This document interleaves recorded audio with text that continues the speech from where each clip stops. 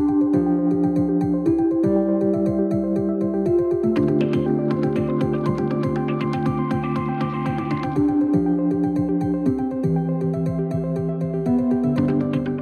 a space that's so complex like healthcare, where there are so many different factors at play which shape company valuations, having alternative data sets and analyses can be incredibly helpful.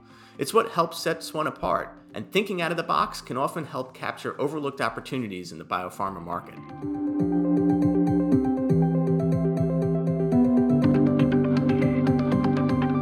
Welcome to Pathfinders, the podcast series from RBC Capital Markets that explores the fast-moving world of biopharma and healthcare. I'm your host, Joe Coletti.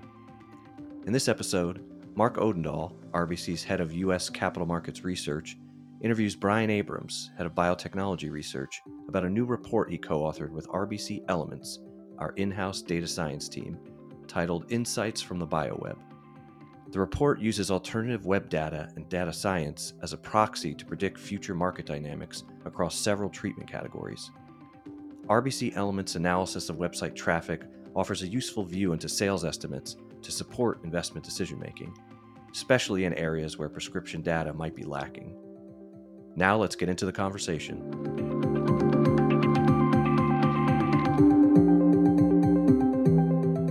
Brian, welcome to the podcast today. Thanks for having me. Okay, the report is titled Insights from the BioWeb. And before we get into it, Brian, could you explain to our listeners how a partnership between a biotech analyst like yourself and a team of alternative data scientists work together in practice to co-create a research project like this?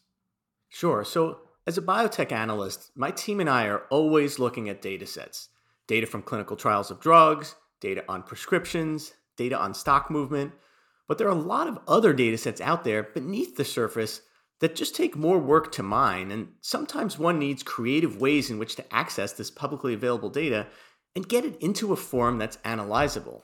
That's where a partnership with the Elements team comes in. We've worked with our alternative data scientists on the Elements team multiple times to co-create research that's enabled us to find these data sets others haven't accessed and to analyze things with a different lens. That's allowed us to make projections about company and industry trends and to identify disconnects in the markets. All right, let's get into the report. Brian, can you start talking to us about the report and some of the parameters you and the team set for that analysis? Leveraging the RBC Elements team and their data science capabilities, we conducted an extensive dive into web traffic data across our covered companies, their marketed products, and their competitors, and analyzed domain-level hits across patient, physician, REMS, and patient support websites. We were able to identify strong correlations in R-squared values across a range of variables, including correlating website traffic to prescription trends, product growth rate, and sales, providing both a secondary check when predicting quarterly numbers, as well as an additional data point with which to gauge directional changes for drugs not as well tracked by traditional third-party prescription sources. Very interesting. So what were some of the blind spots that this analysis helped you uncover in the market that traditional analysis might not pick up on?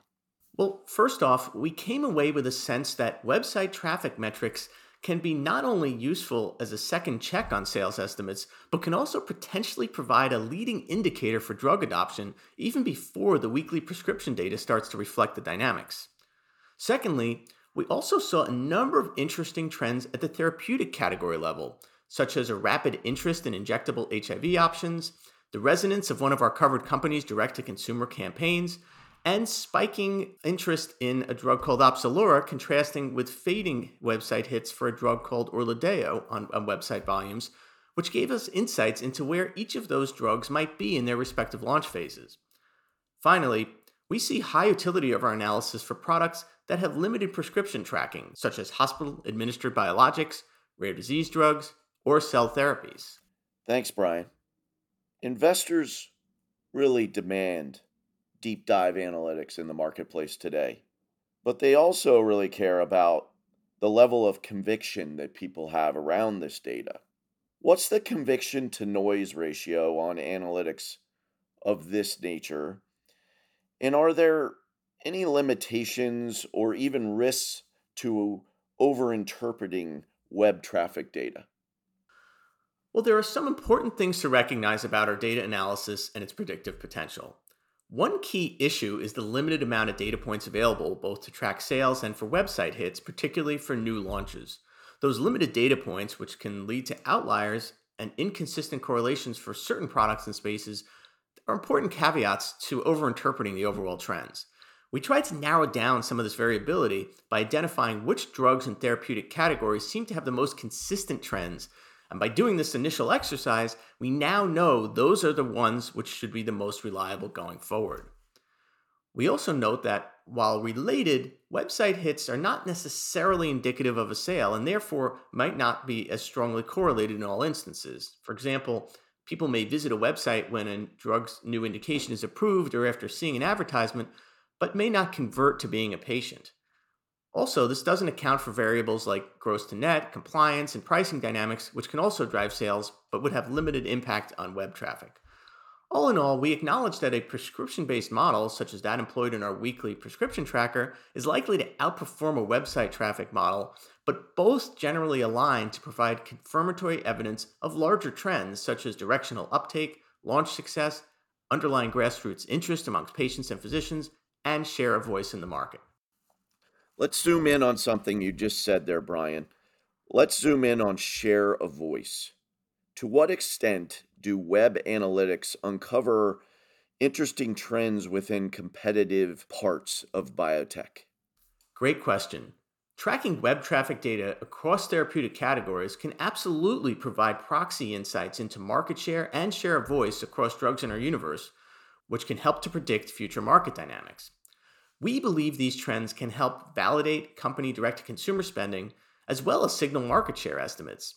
And any major shifts in website traffic could also potentially hint at underlying changes in the market, such as an increase in overall prescriptions or shifts towards emerging competitors. So, are there other variables to tracking or predicting sales metrics for new launches compared to more mature products? Yes, there are definitely differences between how we might interpret website traffic for a newly launching drug versus for one that's been on the market for a long time. For a newly launching drug, when a company or physicians are trying to drum up interest in a treatment, we would pay close attention to the website traffic for the drug itself, as well as for the disease area, especially if it's the first treatment out there for an orphan disease. This can be a good measure of how much attention it's getting and where the overall awareness is. For a more mature product, we might focus more on other things, such as how frequently a doctor might access a drug safety protocol website, as we did in one instance in this report with a cell therapy that we monitored, or perhaps how website hits to a competitor website may be tracking to help predict just how much competitive erosion we might see. So, Brian, the report's been out for a few weeks. Talk to us a little bit about feedback or what the initial reaction's been from institutional investors and the methodologies that you applied in this report with the Elements team. People have been really intrigued.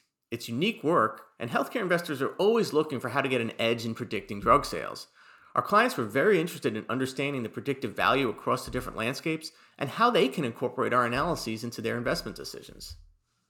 So, as people invest money in biotech going forward, do you anticipate an increased need for research that's powered by data science or alternative data?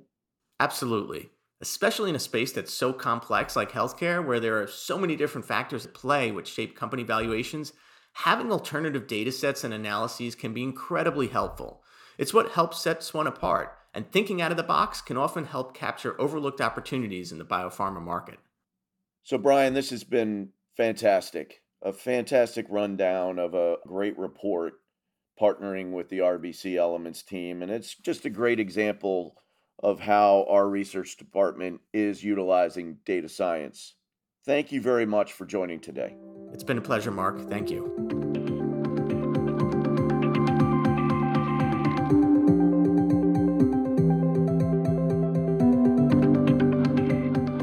Thanks for listening to another episode of Pathfinders and Biopharma, brought to you by RBC Capital Markets. This episode was originally recorded on April 21st, 2023. If you'd like to learn more or continue the conversation, please contact us directly or visit rbccm.com/biopharma. If you're enjoying Pathfinders, don't miss an episode. Subscribe to us on Apple, Spotify, or wherever you listen to your podcast. See you all next time.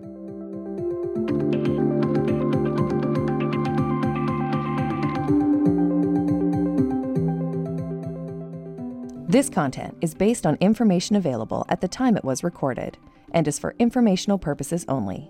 It is not an offer to buy or sell or a solicitation, and no recommendations are implied. It is outside the scope of this communication to consider whether it is suitable for you and your financial objectives.